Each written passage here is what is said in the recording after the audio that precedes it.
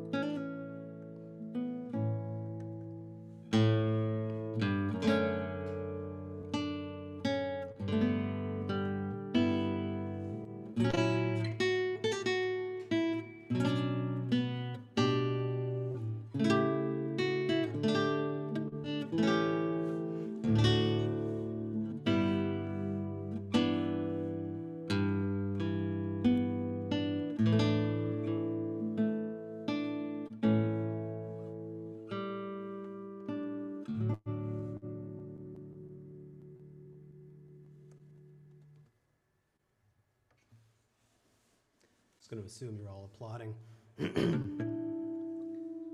So I'm going to slow it down a little bit now that I've played one song, because I really don't have a ton of time to really do this roller coaster ride that I would like to do.